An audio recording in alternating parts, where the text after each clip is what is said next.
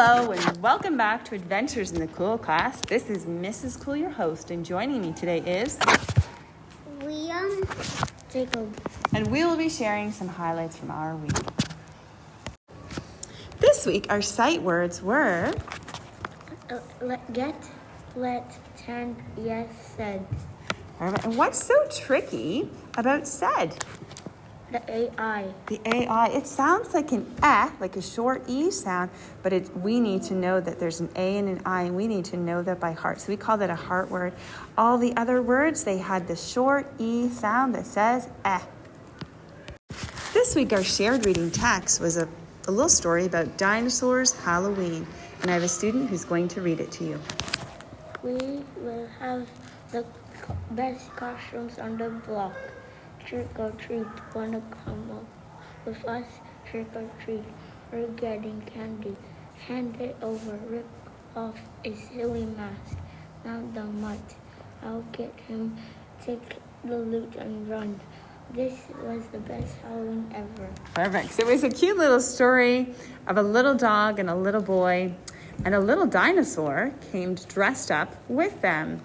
And some little kids tried to steal their candy, but the dinosaur, once his mask came off, they scared them away. In writing, we've been working on writing complete sentences. I have a student who's going to tell us a little bit some things we've been looking for. So what do we need to make sure when we write a sentence? What goes at the beginning? Capital letter. And what do we do after every word? We leave A finger mark. a finger mark or finger space, and that helps us keep our words separated. What goes at the end of a sentence? A period. A period. Good job. And we need to make sure our sentences have a who or a what, and that they also have an action. So something is happening in our sentence.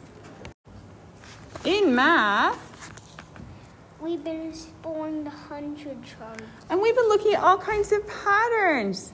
And we played a game, Guess My Number. And what did students have to figure out?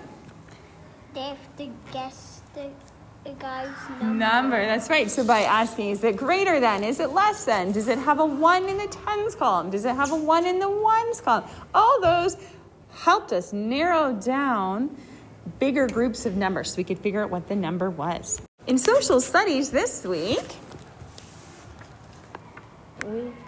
we have read about Chinese New Year. Now what color is really important for Chinese New Year?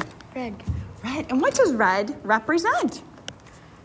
The Good luck or bad luck? good luck. Good luck. Absolutely. So we talked about seeing that color red a lot, and that was really, really interesting. What did we also work on? Green screen. Green screen. So green screening. So students had to stand in front of a green cloth and then work on making a video about their background, their language, a little bit about themselves and what makes them unique.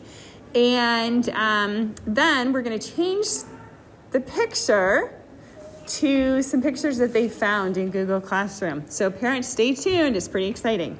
Thank you for listening. Bye.